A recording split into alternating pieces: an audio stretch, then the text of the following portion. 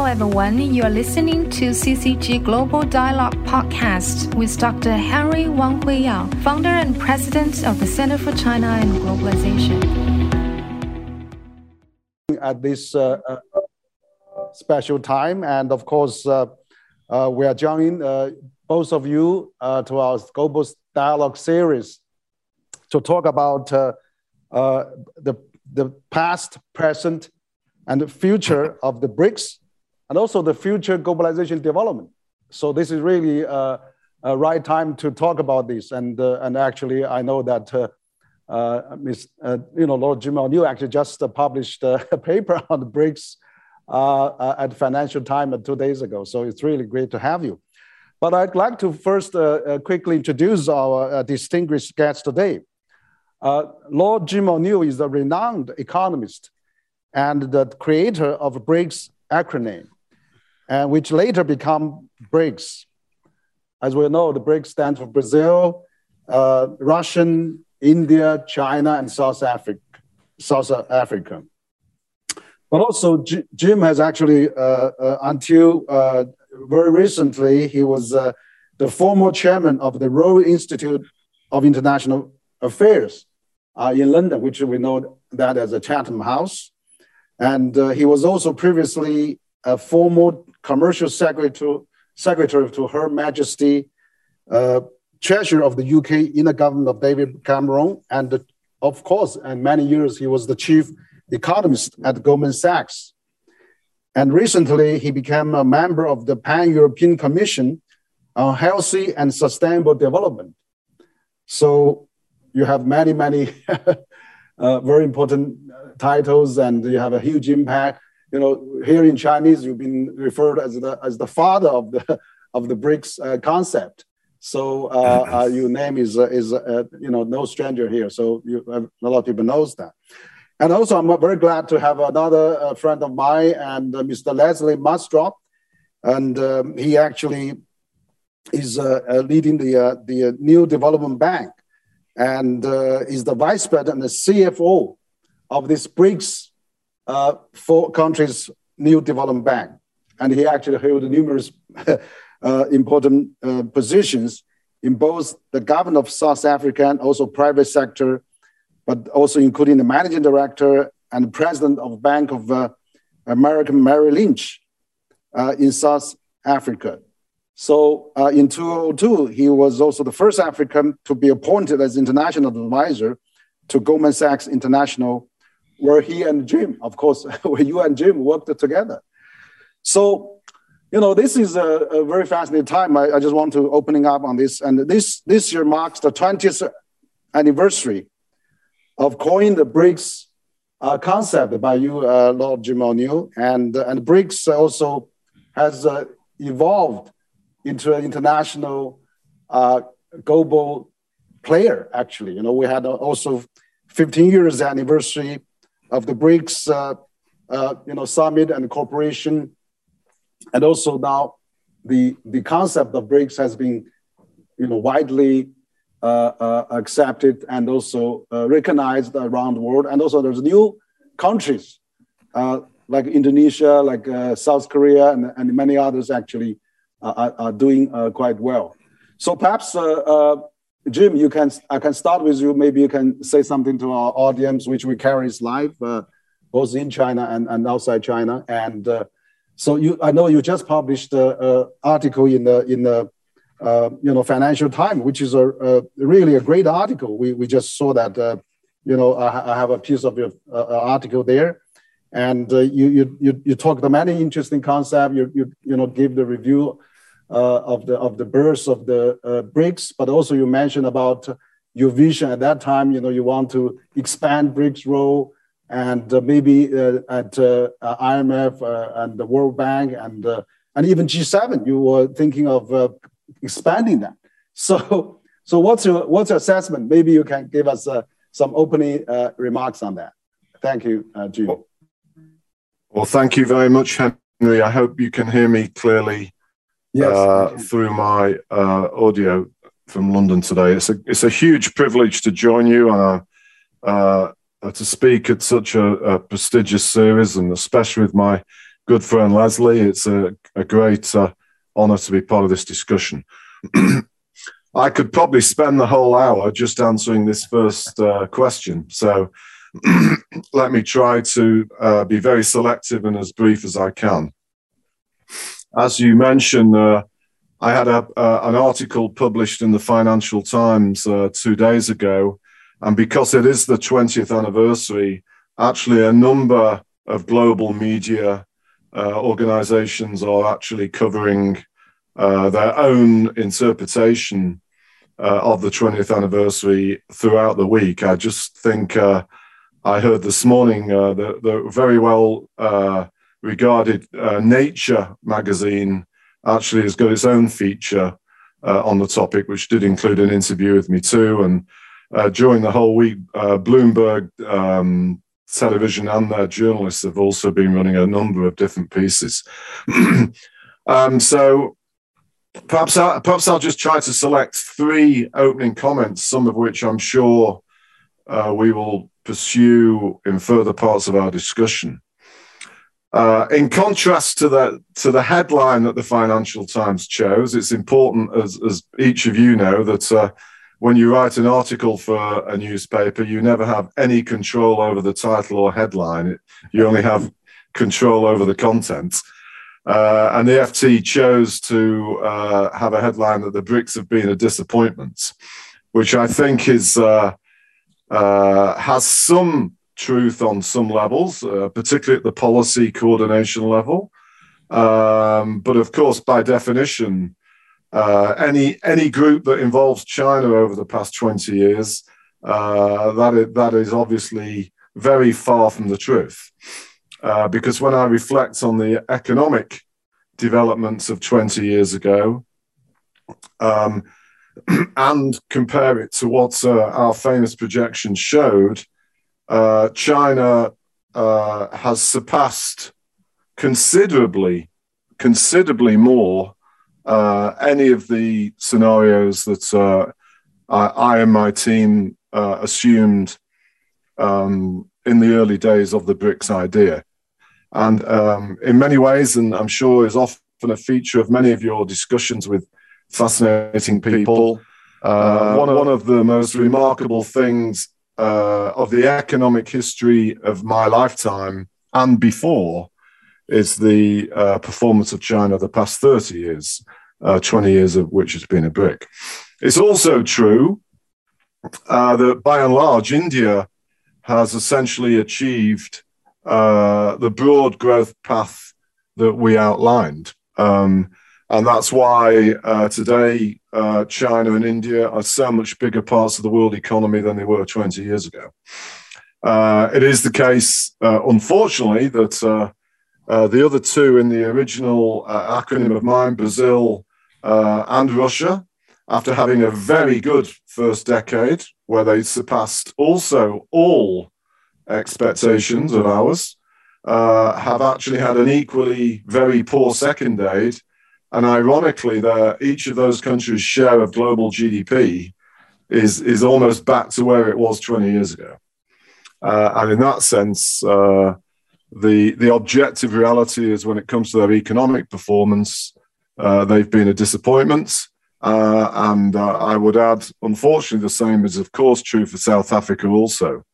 And whilst there are many, many differences between them, I think at the core dilemma, which relates to policy issues I'll come on to, each of those 3 show signs of the much discussed commodities curse, which can often be a problem for many emerging economies that are trying to break through the middle income trap. And this is a challenge that each of those 3 countries faces in the future, in my opinion, even though there are many differences between them. Second thing to say, as you touched on, Henry, especially in the very first paper of 20 years ago, my whole point of creating the acronym deliberately is a play on the English word BRICS, as in building bricks, is that it seemed already 20 years ago that global governance wasn't adequately represented by big emerging economies. And that was the basis of my paper, especially coming 2 years after the creation of the euro and the introduction of a single currency for every big continental European country. It seemed to me very clear that there was no great case for single representation of each of Italy, Germany, and France in global economic governance. And so the G7 could be both consolidated and expanded to include important emerging economies. And whilst that never happened, of course, 7 years later in 2008, prompted by the global financial crisis, we had the advent of the G20, which at its core was in reality to bring in these big emerging economies into the center of global economic governance. And at the time, if we would have had this discussion in 2008 or even 2010, I would have been very excited about what this meant for more representative and more equitable global governance. And of course, importantly with it, as I mentioned in the FT story, we also had the introduction of the Financial Stability Forum, which became the Financial Stability Board. And in 2010, we had the first significant reform in the voting shares and structure of the IMF and the World Bank. And with it, the change in the basket of the SDR to include the Chinese RMB. Unfortunately, and hence why the FT picked on this title, in the decade since, and unfortunately so strongly exhibited during this crisis there has not been any further significant improvements in global governance at all. And the contrast between the G20 meeting of 2020 and 2021 and those of 2008 through 2010, in my opinion, is very disappointing and something that needs to be urgently changed for the future of all 7 billion people around the world. And then the third thing, very quickly, on the BRICS political group itself, I think, as I know, because I talk to Leslie about this quite often, on a sort of unnoticed level, there are very important positive developments that have taken place with a whole series of ongoing discussions between BRICS ministers, whether they be economic or health or political, that take place all the while. And by definition, that is a great development, as of course was the development or the introduction of the new development bank that Leslie represents. But it is the case, in my opinion, and one has to be careful to be diplomatic, and I don't want to offend anybody, but it is the case that the actual cooperation between the BRICS political leaders on an economic basis has not really demonstrated any evidence that it's materially helped any of their economies. And I finish for now with the rather sober reflection that if you look at the collective economic performance before and since the BRICS political group was established, it has weakened. Now, that may have nothing to do with the introduction of the BRICS political group, but it certainly raises the possibility, as I've touched on, that they haven't so far done anything to ensure stronger economic performance between them. But I apologize for already talking quite long, but I said, I could have talked for the whole hour, and I'm sure we'll come back to some of these topics. No, thank you, Jim. I think, as the creator of this BRICS concept, actually led to the BRICS country groups and also summits and all those things. I mean, the origin is from you. I mean, you are very visionary in terms of proposing this very practical idea, and then you are a champion for the BRICS countries. I think, even though I think FT has actually used the title as little sensational, but actually the BRICS countries still, I mean, as an emerging power, still particularly China, is doing still relatively well. But maybe just follow up on your this opening remarks. I just wondering that you envision at that time that the global governance system maybe can bring in more BRICS countries to participate. You know, we shouldn't be a Western country dominated the system. You recommended that BRICS countries should be, you know, have more share in the international mechanism like MIF, World Bank, and institutions like that. So, and of course G20, but actually, you know, we see some ideological and political divide on the G20. But also you mentioned about G10, G7. Can that be expanded to G10, maybe including a few BRICS countries? Those are really very, very good ideas, I think. So what do you see the BRICS countries in the global governance system? Now, you know, I mean, we have to really work together as a multilateralism. I think just not too long ago, we had this global, you know, BRICS summit, and President Xi actually mentioned about how we can continue to support multilateralism. And so what do you see the BRICS countries' role in the future in the global governance? Any new ideas or recommendations? I can't. Again, three very quick, but in this case, definitely much briefer responses. The first one is I can't resist repeating a joke that I've said for much of the past 15 years and discussed with Leslie and his colleagues at the New Development Bank. Given how the political group and the New Development Bank came about because of my acronym, I'm still waiting to be made honorary president of the Development Bank. The second thing to say, slightly more seriously, is it is remarkable when I look back 20 years ago as to what was in my head and what I thought would be much more optimal for the world.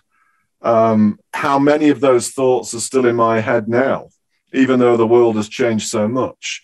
If I just answer this part of the second thing with two subparts very quickly. You know, with the existence of the euro and a shared monetary and fiscal policy in Germany, France, and Italy, I don't really understand the logic as to why each of the three of them, all of which have very poor domestic economic growth performance, warrant a seat separately at some kind of global table of economic policy affairs. It is completely lacking in any rationale other than economic history and perhaps, of course, the fact they all come from the same continent and have the same shared democratic values. And then the second part of answering that, I often think this is perhaps why we have some of the difficulties that we have in the world, because as great as the G20 development was, as anybody that participates in these G20 meetings will always say to me, it's too many countries and too many people to be a especially useful framework for making tough decisions. I'm a big believer in deliberately recognizing the difference between compromise and conciliation. And the more people that are in a decision-making group or a board, by definition, the more people default to compromise, usually the weakest compromise, instead of deliberately trying to conciliate. And I think a reformed smaller group inside the G20, which would still be along the lines of what I said 20 years ago, would make a huge amount of sense. And then the last part of answering you on this for now is I think it would help if the BRICS leaders themselves had a stronger shared collective priority more frequently on some key issues. You will know, Henry, yourself, and Leslie will also, that there has been occasions where there was a small window for important global leadership positions, such as the IMF or the World Bank, to come from a big emerging country. I'm thinking of particularly about 5-6 years ago when the positions were up. And there did seem to be a chance that we could break the mold of one coming from Europe and one coming from the US. But one of the reasons why that never happened is because the BRICS countries themselves didn't be strong enough to share who that person should be from the emerging world. And The third thing to say, and because you touched on it in your intro, again, I know because of my deep involvement in global health, in the past 2 months, some of the BRICS countries have been very opposed to the idea of the introduction of a global health board under the G20, despite it clearly being in their own very, very strong interests. And I think it partly reflects the difficulties that the BRICS leaders have themselves on sometimes coming to a common position, not just for themselves, but to contribute for the greater interest for the world. Yeah. Thanks, Jim. I think for those very stimulating ideas that you have been proposed in the past, but I've continued to think in that way. I agree with you. I think that maybe G20 is a bit too many, but I also noticed that the chairman of the Council of Foreign Relations, Richard, has actually proposed G6, EU and the US, China, India, and Japan, and all the big countries. So that idea. Sorry, Henry. That idea would be very similar to the one that I suggested and still believe. That's right. I think you're right. So your idea is actually to bring China, India, and other emerging market a bit more into this global governance system. Yes, that'd be really would be very, very helpful. And I agree with that.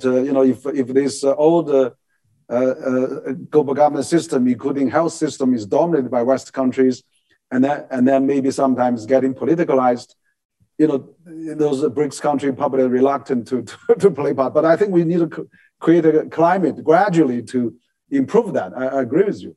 So Leslie, I mean, you are the BRICS man, basically.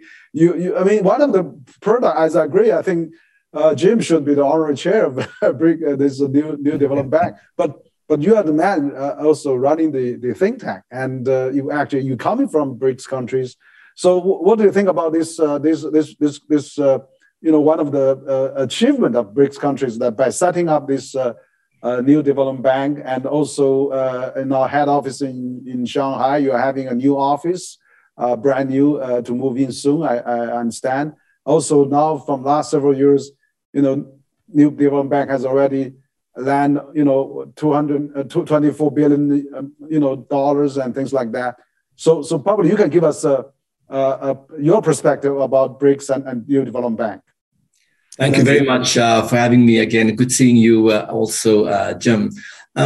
First point I'd like to make, and also I want to just maybe frame this around maybe 3 propositions. The first point is that I think it is early days, Henry, to assess the sort of historical significance of BRICS. I think also it is 20 years since Jim in November 2001 wrote the paper, but it is only actually 12 years since the BRICS leaders and BRICS as we know it today, in 2009, the 5 leaders came together, and it's actually only 6 years since the new development bank have been created. So I think it's important to look at it through that historical lens. The 20 years is more the concept that Jim sort of conceptualized have been in vogue, but the institutional formation is much sort of younger. So we're very much at the early stages of its evolution. My proposition is that what BRICS have done is created a platform for what later on could become, or is already the embryo for a more emerging markets platform within these global governance structures. Now, as you know, the G20 was only formed 22, 23 years ago or so, but within the G20, these countries already had, there was an informal sort of network amongst these large emerging markets. Indonesia, maybe Mexico and others were also part of that dialogue. And they were at the forefront of articulating for reform within the World Bank, within the IMF, which led to what is known as Voice Reform 2009, 2010, as Jim just referenced. So the BRICS countries played a much bigger role over this period to help engineer those reforms to make the global governance system more credible, more legitimate, because we do have still today a mismatch between the economic power of the large emerging markets and their political weight as represented within the official structures. So the G7 is obviously, being overtaken by the G20, and it has definitely democratized decision-making in many respects. But let me make the second proposition, and maybe there was a reason why Jim didn't cover this in his article for, I'm sure, just because of the length, but there are some significant achievements of the New Development Bank and the institutions that BRICS have created that maybe was not flagged in the article. The first one is that many people don't know that there's another institution that BRICS created. Well, it's a virtual institution. It's called the Contingent Reserve Arrangement. And essentially what this is, it's a facility. It's a pooling of foreign exchange reserves of $100 billion, the bulk coming from China, $41 billion from China, 18 from India, 18 from Russia, and so on, and 5 from South Africa. Should any of our 5 countries have balance of payment pressures, anyway, this is an additional, this is a facility. Traditionally, you'd go to the IMF if you have balance of payment liquidity challenges. This is now, this was put in place. Again, the treaty was signed in 2014 already, and not many people know about it because it is a virtual fund. It's a pooling of reserves, and it will play a very important role in the event of a global liquidity crisis. The second key and most significant achievement of BRICS have been the creation of the New Development Bank. This is an institution. It has $50 billion of subscribed capital. It has now approved, up until last week, $31 billion of sustainable infrastructure. The bank have this huge additional sort of symbolically, the fact that it has never financed a coal-fired power station. It has a completely green and sustainable persona, which I think is also very important in this age of climate change that we are living through. So the second point I'd like to make is that New Development Bank is also still at its early stages, but it will also morph and mutate into a more emerging markets bank. You might know a month ago, we admitted United Arab Emirates, Bangladesh, as well as Uruguay, and we're in the cusp of introducing significant new emerging markets over the next number of months and years to come. So it was born, the concept was born in 2001. It sort of, was still a baby by 2015 when the institutions was created. But one has to look at longer historical lenses to assess what potential impact this acronym, which Jim was the creator of, will have on the world. Yeah. Thank you, Leslie. I think you're right. I mean, we should be a bit more patient and then give a bit more time. And of course, the BRICS country, I mean, they come along and then they form this New Development Bank, which is a great achievement, I think. And also now they have done so many, disbursement for the sustainable development, but also you just said they have a big facility also set aside in case that anything needed. So this is a great achievement. I really congratulate. I think that the achievement of New Development. But of course, we have more to come in the future. I'm glad to hear all those other emerging countries are joining the New Development Bank, and they set a very good examples of that. I'm sure Jim has a bit high expectations as a creator, but I'm sure you will be pleased to see the bank has done very well. Now, I would like actually to change a bit of the subject. Recently we published a book called "Consensus and Conflict," and actually Jim has actually contributed a paper for that, and called "What is the right way to structure global health? The case for radical new organizations and thinking." So thank you, Jim, for your contribution of this paper to the book that myself and Alistair Michu, both of us edited, and it's actually published internationally by Jim talked about Nature, actually by Springer Nature publisher, and then that book has actually already downloaded over 110 and 200 and 200,000 already around the world. It's really a great book that has been well received. It's called "Consensus and Conflict: China and the Globalization in the 21st Century," and of course we have you contribute a great piece to that on this read article. It's really great. What is the right way to structure global health, which is a timely subject, and in the case for radical and new organizations.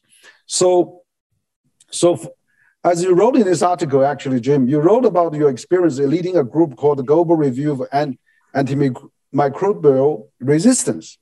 So AMR investigate the lack of development of new use for antimicrobial and excessive use of antibiotics and its risk and enormous economic cost from the global health threat, which has been also proven by the COVID. So it may be just in time we talk about this, the idea that you have in this book, how the international global health system and how recently the outbreak of Omicron as another variant of COVID virus, and that continue to spread of the Delta variant. So what's your, maybe can you elaborate on your concept about this global health reorganization? Again, thank you, Henry. I'd be delighted to talk about this briefly because it's something I've become very, very passionate about. To make it easier to talk about antimicrobial resistance, which is, even for those of us that, whose natural speaking language is English, it's quite a mouthful. So it often abbreviates to AMR to make it easier. Yeah. But I also often say that it's probably intellectually the most interesting thing I've ever done in my life. And I've had a very fortunate professional career, but leading a global independent review into the challenge of AMR was fascinating for many, many reasons, but at the core, because of its global importance. And it's often known, particularly in contrast to COVID or because of COVID, as the silent pandemic that is killing as many. And my review became, in the world of global health, quite famous for saying that if we don't do something about the problem of antimicrobials, particularly resistance to antibiotics, by 2050, we will end. I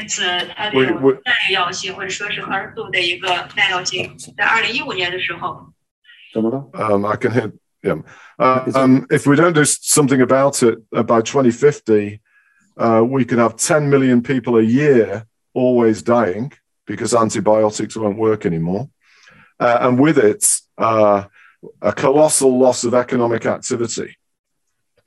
And what is fascinating about the mood now because of this current crisis is those few health specialists that looked at our numbers and occasionally said 5 years ago that maybe they were exaggerated. Actually, now they realize that, on the contrary, if you don't deal with global health threats, they can be worse than global financial threats. And the last time I looked, the loss of economic activity during COVID in the past 2 years around the world is 3 times worse than that in the financial crisis. And this came from a global health crisis.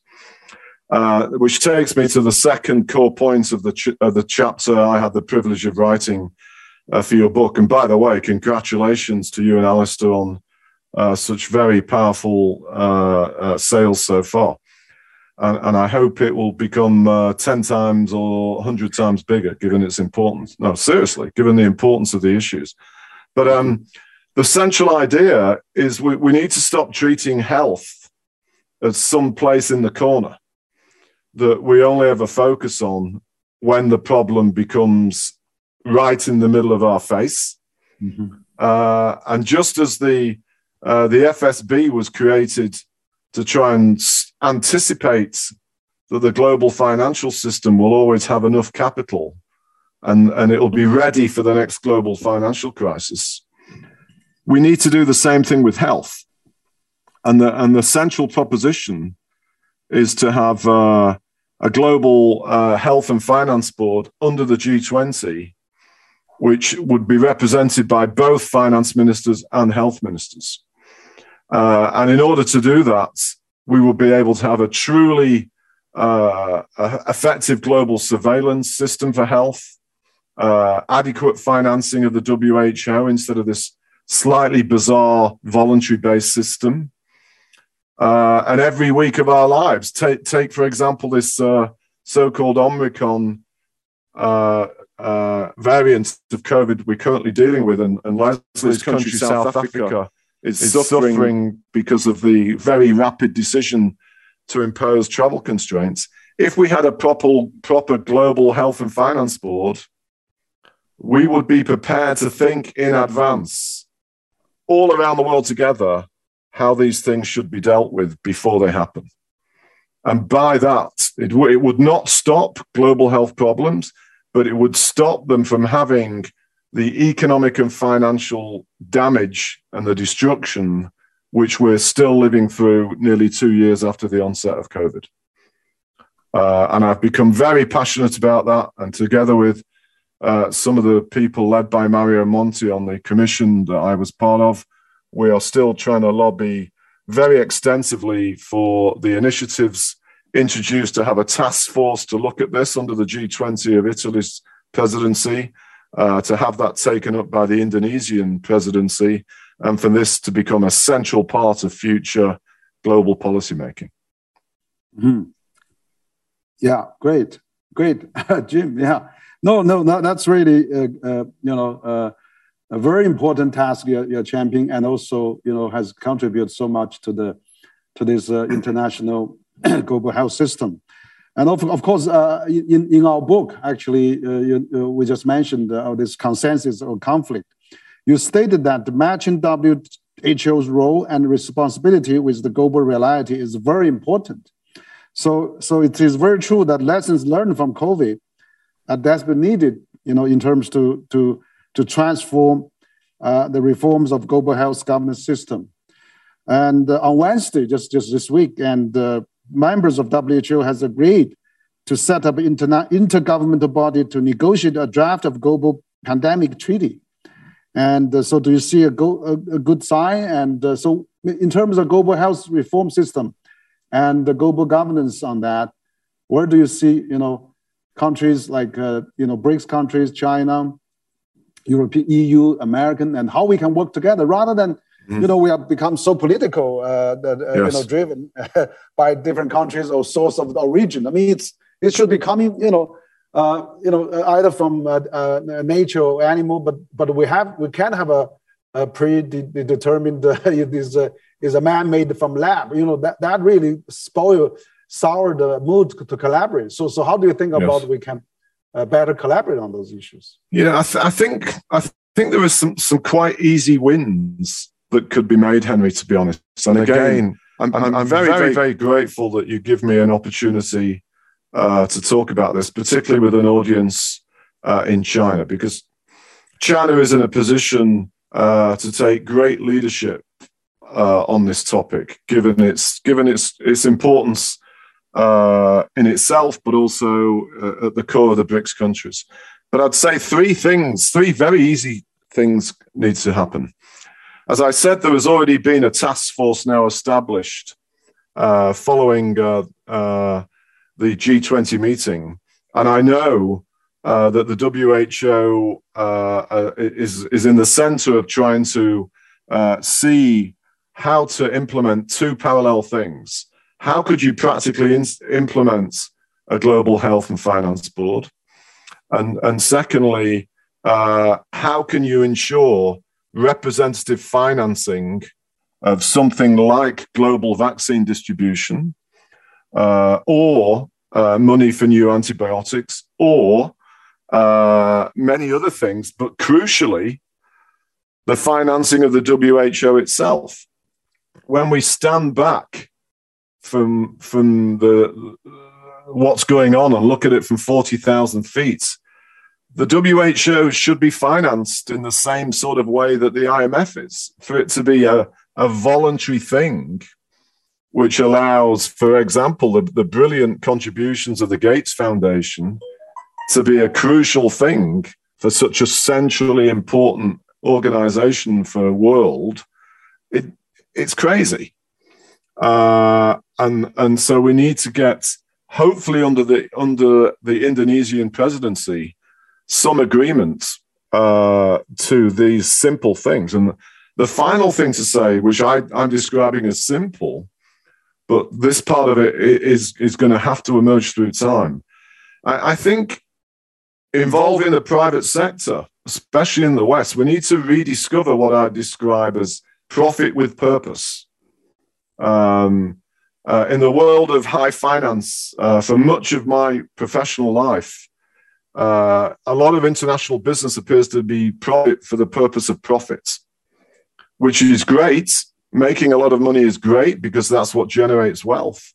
But we have to make sure that societal challenges can't just be regarded as the responsibility of other people, and have that at the center of allowing and supporting our policymakers to think more inclusively of what economists describe as externalities, and internalizing them to be part of regular thinking. And that goes back to why a global health and finance board is so powerfully needed, which, by the way, is not that different than what we need, of course, to tackle climate change.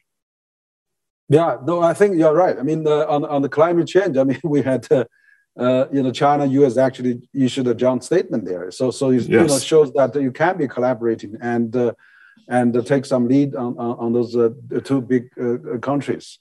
Sorry, Henry. One other important point I meant to mention very quickly is when I discussed this with an astute Chinese observer recently, when I was bemoaning the fact that I didn't think China was enthusiastic yet for this idea as I hoped.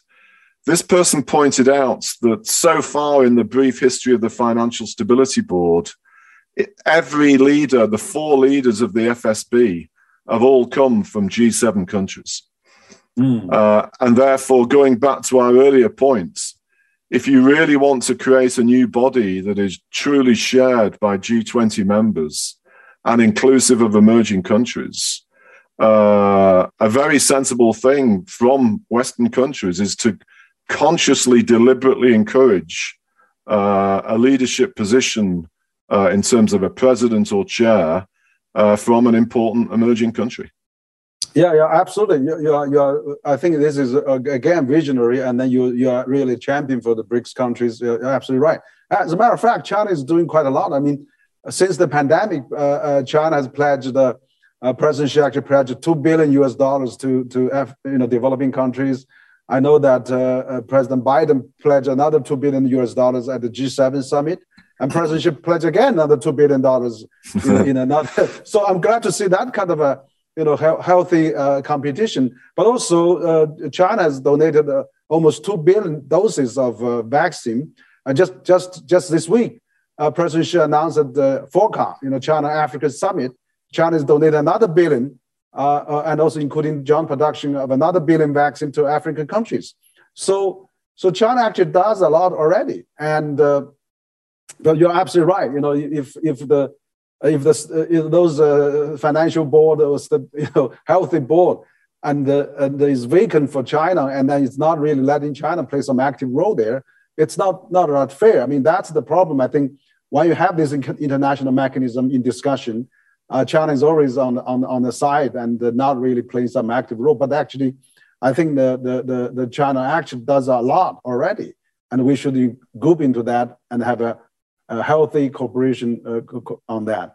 So talk about this cooperation. I mean, Leslie, I want to come to you now. You know that, and also this week, I mean, EU President and Chair announced, European is providing 35 billion euros on the EU gateway. I mean, on the infrastructure, just these 2 days.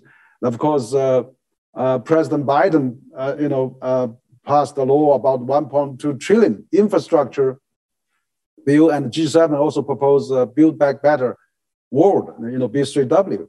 And of course, this is the 8th year of China doing the BRI, Belt and Road Initiative.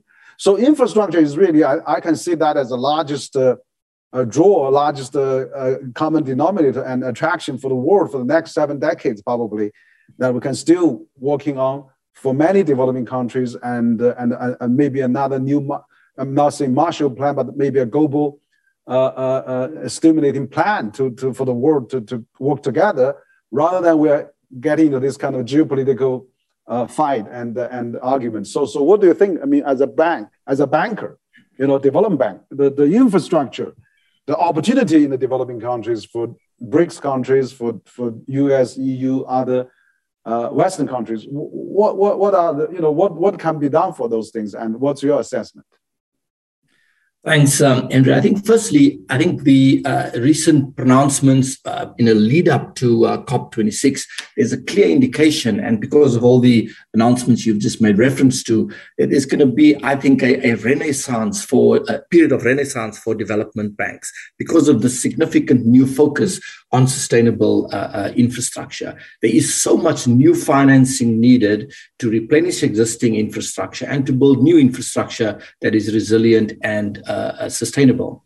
So I think one of the first key points to make in this regard, and Jim already touched on it, is that traditionally people have always looked at infrastructure as hard economic infrastructure in terms of ports, airports, high-speed rail, and so on, power infrastructure. But social infrastructure is also now becoming very, very critical. Jim just mentioned the commission that he was part of, which looks at health and sustainable development in the European Union. And within multilateral banks, we're also now placing huge emphasis on that component.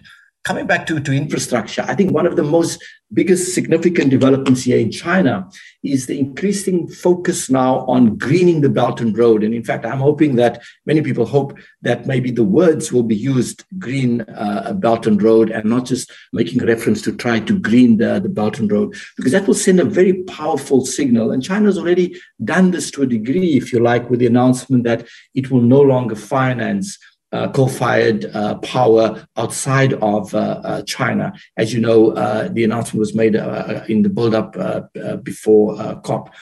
So infrastructure can play a very critical role going forward towards greater sustainable development. But there's one other point I wanted to make, which is also very critical, Henry, and that is that our institutions that we have right now are not necessarily fit for purpose for the new realities that we are confronted with. Jim made reference to what he called externalities because of there's obviously the pandemic that we've just lived through, there's climate change, there's a whole range of other issues that are transnational, that cross borders, or spillovers, as it is often called. And our institutions are not necessarily suited to deal with these. This might be a moment to go back to ask the questions whether we in fact have the right institutions in place and whether we should reform some, innovate in order to make sure we can tackle these new challenges that we are confronted with. But the last point I want to make is that the biggest potential, game-changing potential for the infrastructure is mobilizing capital from the private sector. As you know, Jim, public sector is very constrained fiscally. Multilateral banks have capital adequacy limitations. The biggest pools of capital is out there in institutional, in terms of the pools of savings, are in private hands. We need to find a way to de-risk infrastructure in such a way that we can make it attractive for these institutional investors to invest in sustainable infrastructure. And a lot of that is being done at the moment. And I think we're going to see a significant movement towards crowding in private sector capital in the next 5 to 10 years. Mm-hmm. Great. Yeah. Thank you, Leslie. Yeah, absolutely right. I mean, there's many things. I agree. Social infrastructure is also very important. Health system, financial system, and of course now we're talking about hard infrastructure, where I think all the world I think we're on a consensus now. The world needs infrastructure. I mean, from US, EU, China. China probably does the best now. The total length of the speed railway in China is equal to the next 10 countries combined. Probably where the US military budget is equal to the next 10 countries combined. Maybe we should spend more on the infrastructure worldwide, and that's why I really. Think that Jim is really great, a visionary when he talks about how we can reform IMF, World Bank, and we have more emerging countries participation there, which I think is really a very wise suggestion. But now, Jim, you know, I mean, World Bank, and now we also have other development banks. We have AIB, Asian Infrastructure Bank, and we're new development bank. Can we have some kind of international bank board of some kind, or a consortia or alliance of kind, you know, like can we combine B3W and BRI, and or maybe upgrade the AIB to GIB, a Global Infrastructure Bank? So something in that direction, because I see, you know, how we can multiplize this global initiative on infrastructure. Maybe it's time now, if this is the consensus of every major countries, why can't we work on this, you know, because now you see the WTO, actually, because of this virus, we are postponing the MC12 at the end of this month now. And but infrastructure seems every country has the consensus, but how we tackle that, how we can really work with BI and B3W. Jim, your opinion, please. I love the spirit of how your mind approaches this question. It's very consistent with the spirit of how my own mind is, especially since I led the AMR review. And that we need to have people open their minds to think a bit more, let's call it laterally, instead of in such a narrow, conventional way. Because otherwise, as the past 20 years or longer has shown, we cannot deal with the challenges that the world is faced with. And three specific quick things in this regard. First of all, I can't miss the opportunity in this regard, in the spirit of Leslie's comments about social infrastructure spending, but linking it to global health. One thing that all 5 BRICS countries share very clearly is a significant challenge with drug-resistant TB. And I have said for many, many years, an obvious, simple, clear area of genuine, fruitful policy cooperation for the BRICS countries is to try and finance new, effective vaccines or drugs to deal with TB. Because otherwise, the BRICS countries will not reach their potential. And that's just one simple example. But secondly, in the broader spirit, arguably, as both of you would know, the World Bank's investing arm, the IFC, already could be the basis for exactly such a more ambitious global entity. But the IFC and all these other ones need to think in a truly global public purpose sense. And the last thing to say in the context of this, and I throw it back to the wonderful spirit of how your mind is approaching it, Henry.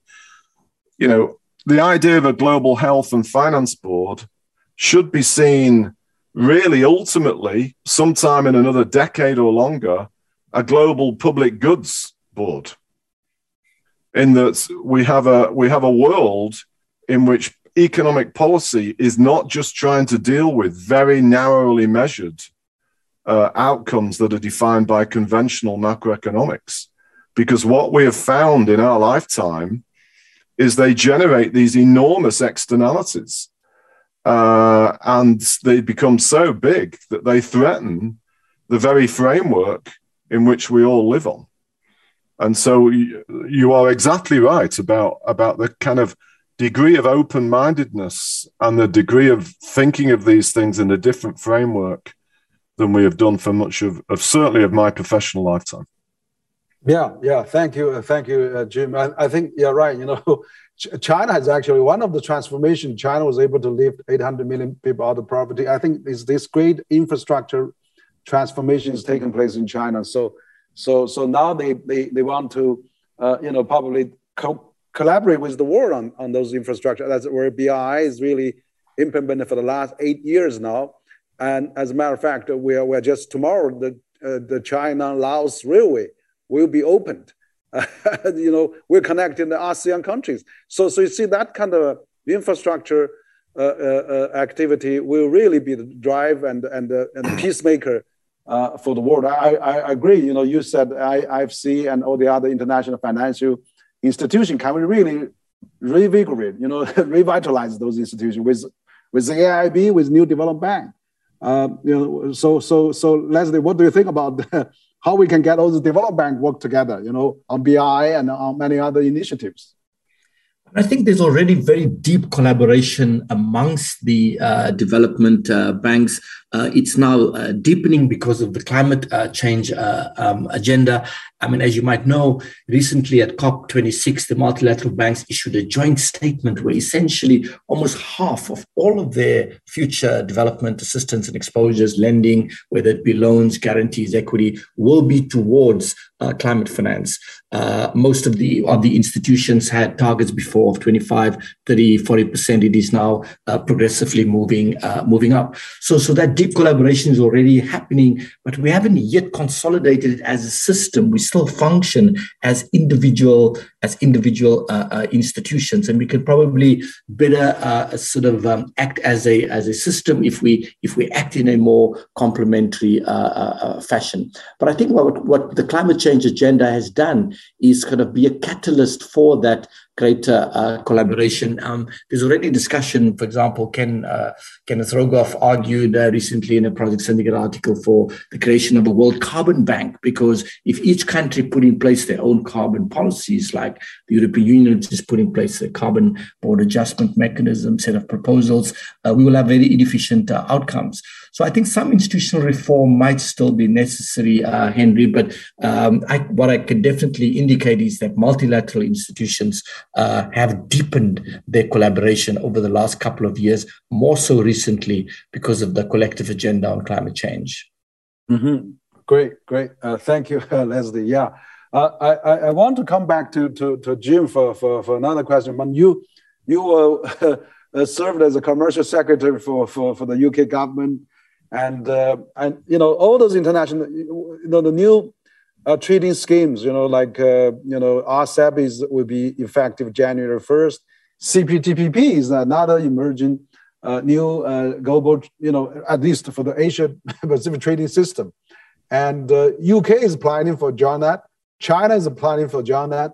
So what do you think of this kind of new, 21st century, new high standards trading system that can really revitalize the global system, including the WTO reform? How do you think those initiatives can happen? And also the relation between China and UK maybe can work on these new initiatives.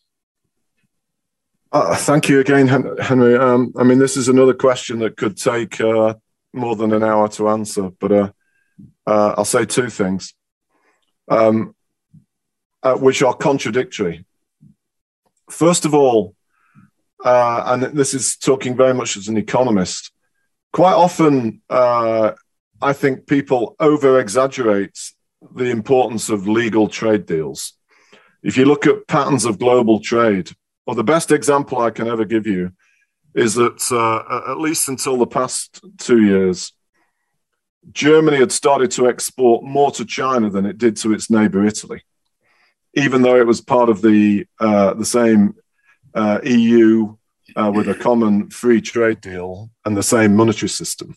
And it's because, of course, of the enormous rise in domestic demand in China and demand for the kind of goods that Germany is so powerful at. And the truth of the matter is global trade is really driven by relative rates of domestic demand. And as part of that, and linked to aspects of your previous question that I didn't have a chance to talk about, I would love to see within the BRICS and separately, China and India cooperating on some of these things a lot more. Because if you look at how they've emerged the past 20 years, and if you look at the world the next 20 years, if China and India get their own trade cooperation right, it would literally without any exaggeration, transform patterns of global trade. And that would be the basis of so many other positive things that would happen. The contradictory part is, of course, and that's my second point, is that we need to have more and more sophisticated trade agreements to deal with the rules in which we all engage with each other around the world. But it is not as important as making sure the countries that are behind those trade deals want to see the opportunities being equally shared between them around the world. Mm-hmm. Yeah, thank you. Yes, I agree. I mean, absolutely. I mean, the BRIC countries should really have further collaboration. I mean, they are already, very, very important in the players. And I think that, particularly as you mentioned, China and India, I mean, being the two largest neighbors, I mean, have a similar 1.3, 1.4 billion people. And there are so many things. I've been to India a few times, and I saw so much potential for China to companies to work there. I mean, there's so much to invest and to collaborate. And of course, I think, if we can really get these two countries to collaborate, I mean, you're right. The global trade pattern could be changed as well. And because China has already become the second largest economy, and you projected the India could someday take over Japan, the third largest economy, and that could still happening. And I think there's all the reasons that we should collaborate for the BRICS countries. That's what the President Xi said. At the BRICS summit, the multilateralized, and we should support and collaborate and work together.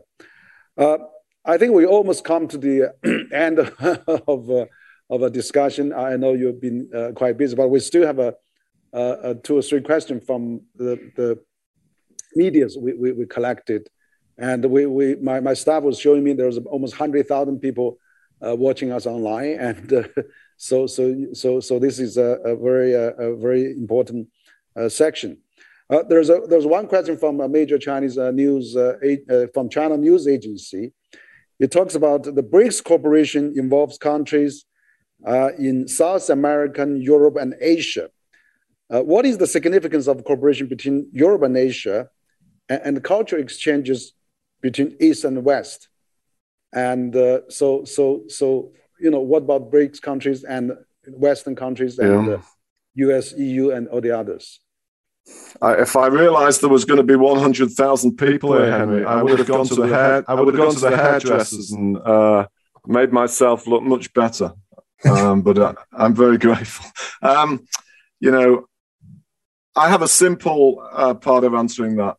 I'm a very fortunate person that, at least until COVID and for much of the previous 30 years, travelled around the world frequently. And in my view, one of the greatest things that ever happened to me was the good fortune and the ability to be able to travel to countries in Africa, Latin America, of course, Europe, North America, and in particular to Asia. And you can only really think truly globally if you experience how people in local societies feel, because that only gives you a flavor of being able to understand the way people think and the cultural differences.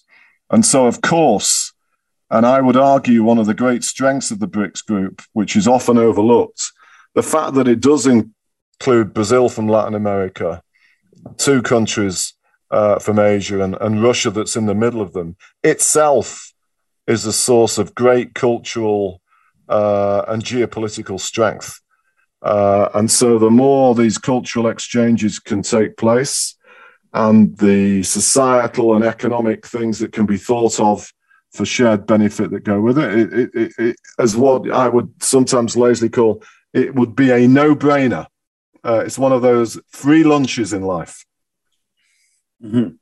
Yeah, maybe this question also, there was talk about some culture. You mentioned in your recent FT article, you talk about South Korea become really very successful, and also China, to that matter, as well. I mean, we have also Indonesia coming up very quickly. So, do you think this kind of Asian culture, diligent, hardworking, central, government play a lot of role, and the coordination, and so would that make a BRICS country a little different? I mean, even given your number of BRICS countries, it seems the BRICS countries in Asia perform relatively well compared with other continents. I mean, this is a fascinating issue, and I tried to. My original contribution to the FT was a longer length, where I actually tried to have a paragraph on this exact topic, because back in the 2003 BRICS paper, we studied 50 years earlier what would a similar analysis have suggested about 2003. And what is fascinating is that already a number of North Asian societies reached the potential such an analysis would show. Japan, Hong Kong, and of course, South Korea, which in my opinion is arguably the most interesting country in the world of more than 45 million people since I was starting professional life, because today it's the only one that has a GDP per capita as those of European G7 members. It is an astonishing achievement. And it is a shining example, as is much of North Asia, for so many other ambitious countries around the world, and frankly, including Leslie's own South Africa, which has a similar population to that of South Korea. How can you achieve this shared prosperity in order to deliver a better life? And there are great virtues about the interconnection between some greater involvement of government, enormous use of education and technology. And I think it's something that many North Asian countries share really powerful evidence of, which whether it be Latin America or many countries in Africa, need to understand what they can adopt for their own societies and implement. Leslie, do you have any comment on those questions? And of course, New Development Bank is doing all those great things. And so what do you think of the BRICS? There's actually a question about the concept, and when the first proposed is included 5 rapidly developing emerging countries, but now we have Jim mentioned about South Korea and also Indonesia and many other, Mexico you mentioned. So what do you think about other countries that can bring you talk about quite a number of join your banks? What do you see the potential as a whole for those emerging economies? Thanks, Henry. I mean, I think, as I mentioned earlier on, I think one of the contributions that BRICS, and this is what Jim will always be credited for and what the New Development have done, as I said, is to create a coordinated voice for emerging markets, because all the other banks, all of them, Asia Development Bank, European Investment Bank, IFC, EBRD, and so on, all of them have a control structure in terms of who has the most votes dominated by the developed world. The New Development Bank and BRICS is a unique construct also from a global governance perspective, in a sense that here you have 5 countries coming together, very different sizes of economies, and yet have an equal say. China's got a GDP of 15.6 trillion, for example. It is 31 times bigger than South Africa. But South Africa also contributed $2 billion in equity, and China has no bigger say. It has no veto power. If you look at the control structures in the world since after the Second World War, when the IMF was formed, the World Bank, and so on, obviously the US was the biggest economy way back at 50% in 1944. So they entrenched control structures for themselves. But today, you have the second largest economy sitting as an equal partner with a much smaller economy. So from a governance perspective, you also have a unique experiment, which one can see as reasonably successful.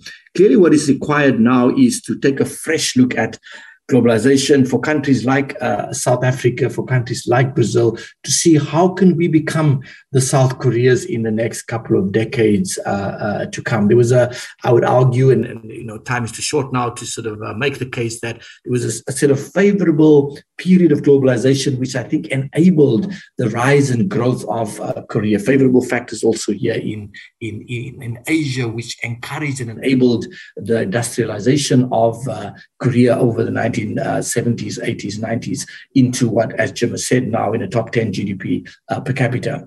But there's a lot of lessons we could certainly learn from Korea as a shining example of a country that was transformed from, developing country GDP per capita in the 1960s. In fact, I think Korea had the same GDP per capita as Ghana, for example, today. And if you now look at the countries in economic size, it is just so different. So in short, I think that the world has changed quite fundamentally, and we need to derive lessons and extract what we can learn from those success stories to try and reproduce them. Yeah, that's great. I mean, you said something very significant. The world has changed profoundly. And I think the governance system of new development banks, every country is relatively equal and have a really, important role to play. And that really fits Jim's vision, that new emerging countries should be more into the, globalization that after Bretton Woods system, we should really reform that and participate more so that we can really, reduce our geopolitical tension. We have more economic say and economic benefits of that. So that's really the spirit I think Jim has already demonstrated, 20 years ago, and you've been really practice that at the New Development Bank. And so that is really something we should really, other countries, particularly current developed world G7 and also international governance, we should think about, this kind of new governance style.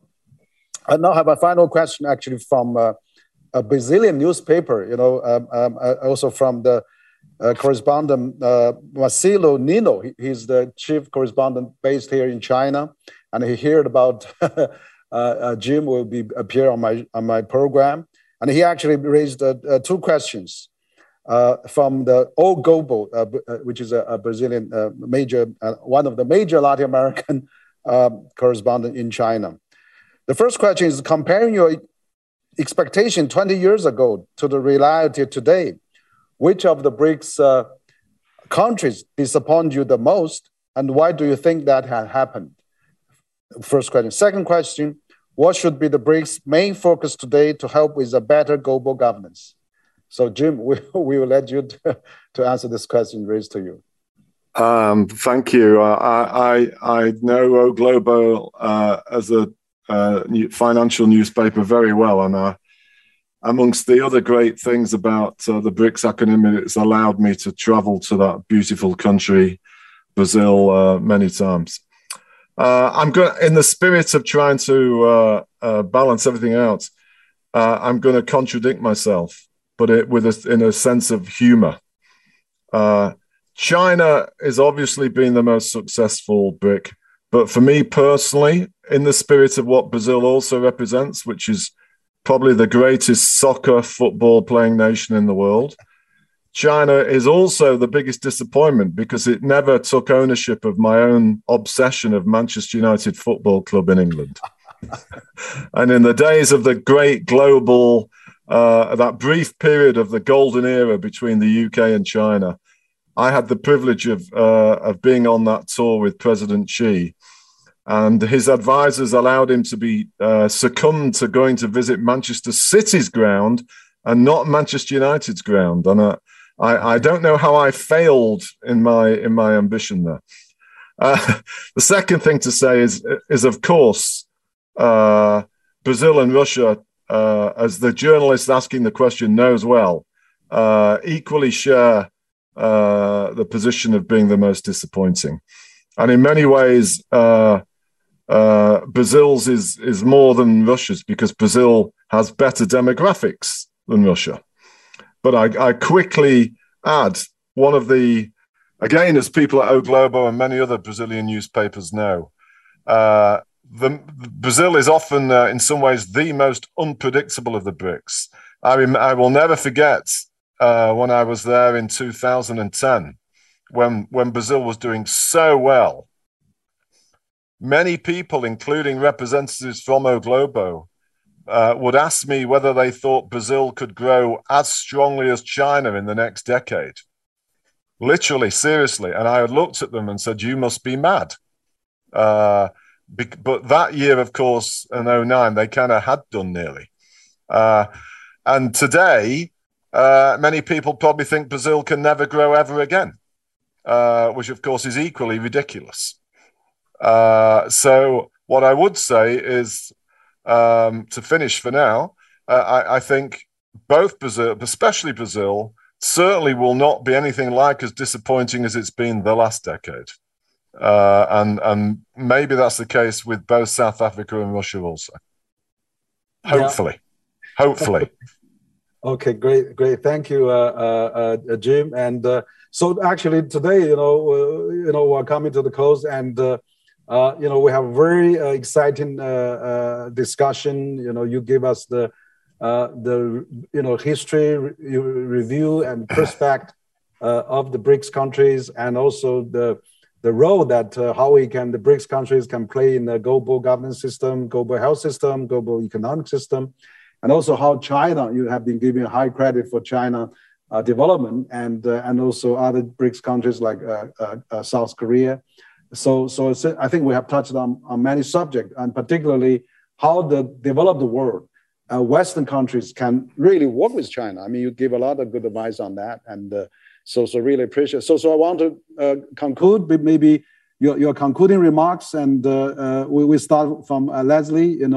About our subject today, and other topics you want to finish with your concluding remark.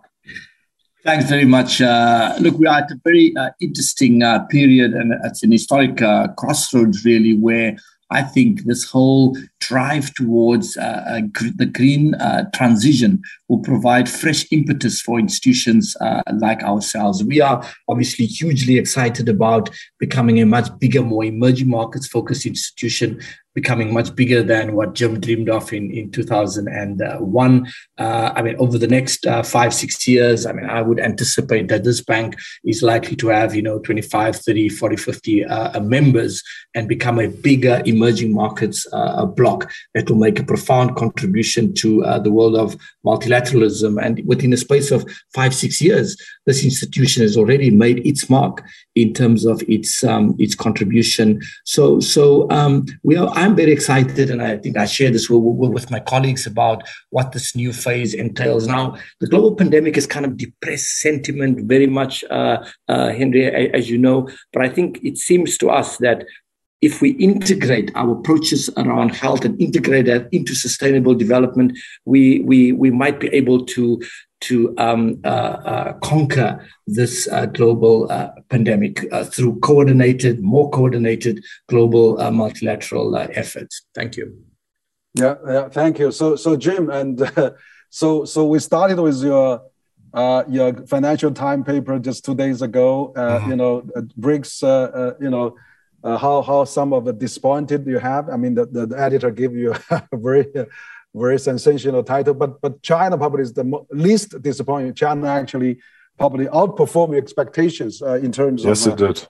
GDP development. So now we're having we're having a large audience of China today hear from you, and so what's your expectation for China, and how China can play a better role? I mean, you have always championed BRICS countries' role. For the global development and global governance in the future. Thank you, Henry. And again, listen, thank you so much for including me. I just want to also say one thing that I think, to reiterate in my own mind, something that Leslie said early on in this discussion that's so important. Even though 20 years is a long time in my lifetime, in the history of man and women and life, it's not. And as Leslie said, the BRICS Development Bank has only been in existence for 6 years. So I look forward to the discussion the three of us have in another decade when it's 30 years and 16 years. Because, it's important to keep that in perspective. Because we live in an era where there is a lot of negative mood about so much. Second thing, and why I say it that way, is one thing I learned throughout my life at Goldman Sachs in particular is never let a crisis go to waste. Never. And the making of how most of us are as individuals, or any countries or any governments, is how you deal with a crisis. crises will always happen. They are unavoidable because they are a consequence of human beings. And the key issue is we all need to respond to them properly. And again, Leslie's right about this one in COVID. This creates enormous opportunities for things to be thought about doing differently, including cooperation. And then thirdly, it leads me lastly to your specific point about China. I think as we can see, and here again, I hope I tread carefully in my words. I think we can see in recent years, China sometimes finds itself a little bit surprised about the scale of global focus on China. And of course, it's understandable because China's emergence has been so new. But as China gets more and more bigger, it has to find a better way of integrating its own thinking and what's right for its own citizens with the desires of the rest of the world. Every time I've ever, the 30 or 40 times I've been to China in my life, I'm always so remarkably impressed with the educational and technical abilities of so many people I meet.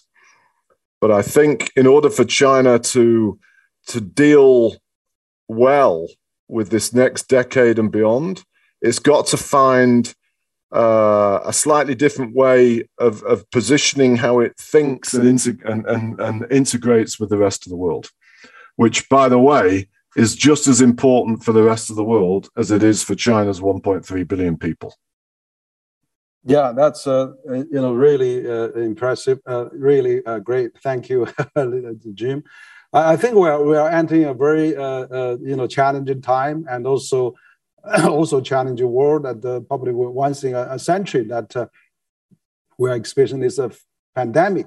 As you said rightly, that we should not let crisis wasted. We should really giving a new birth and a new system and improvement of our current global governance system. And for the last 76 years of the Second World War, we had global governance, 0.10, 1.0, of course, global governance 1.0. Now we're getting the global governance 2.0.